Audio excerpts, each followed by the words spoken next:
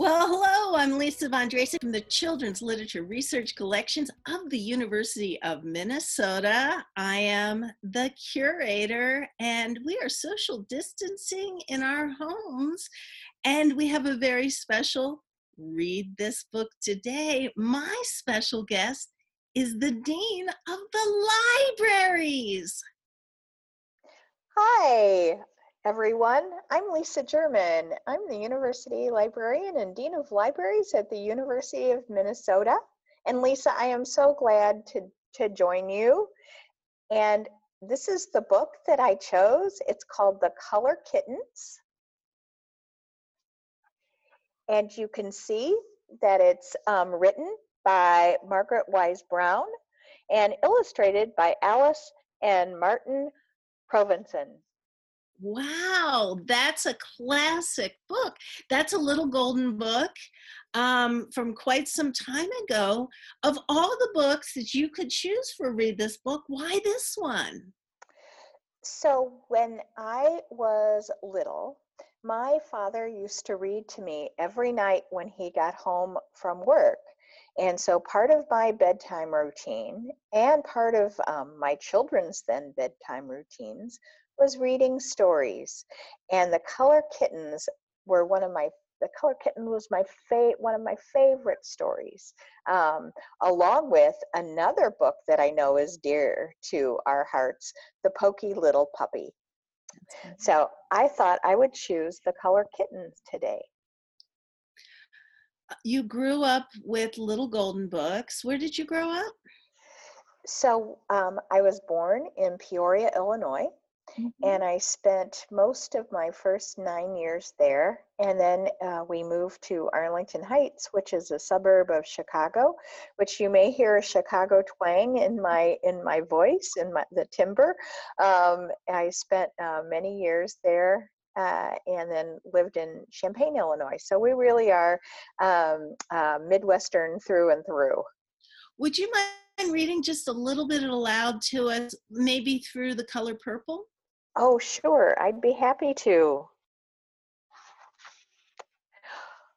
Once there were two color kittens with green eyes, Brush and Hush. They liked to mix and make colors by splashing one color into another. They had buckets and buckets and buckets and buckets of color to splash around with. Out of these colors, they would make all the colors in the world. The buckets had the colors written on them, but of course, the kittens couldn't read. They had to tell by the colors. It's very easy, said Brush. Red is red, blue is blue, said Hush. But they had no green. No green paint, said Brush and Hush. And they wanted green paint, of course, because nearly every place they liked to go was green. Green as a cat's eyes, green as grass, by streams of water, green as glass. So they tried to make some green paint. Brush mixed red paint and white paint together. And what did that make? Didn't make green. Pink as pigs, pink as toes, pink as a rose or a baby's nose. Okay, I'm going to interrupt you now. Listen to the cadence of Margaret Wise Brown's language. So she went to a graduate school of education. She went to the Bank Street College of Education, where they encouraged the teachers to create books for their own classroom use, because these here and now books weren't available, the books about the everyday, concept books. And we're in the midst of this pandemic where parents are home with kids. And this is the perfect opportunity to look around a bedroom, look around a kitchen, and create your own books and create your own rhymes to spark language and literacy and to hear. So I thank you for choosing this book, because it's bringing to mind all sorts of aspects that one tiny 16-page picture book brings to us. Are there any other things you think about when you look at just this one book, what it would bring to a home with children in it? Well, one of the things that I notice is there's a lot of trial and error here. So sometimes you try something and you don't get it right the first time. But just like the Color Kittens, maybe you try again and you try again, and maybe you'll be successful. And like many experiments, the success comes perhaps from an accident.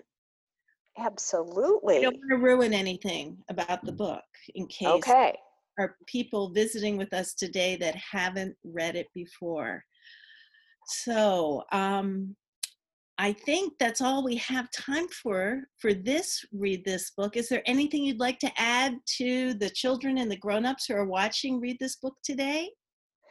Well, one of the things I've learned, especially I think from you, Lisa, and from listening to your programs, is that children's books are just as much for adults as they are for kids. So thank you for sharing that with me. I had not really thought about that before, but then when I was like, of course. So thank you. Well, I hope everyone is safe and healthy, and don't touch your face. And wash your hands. And wash your hands. Thank you, Lisa. And that's all for today's Read This Book.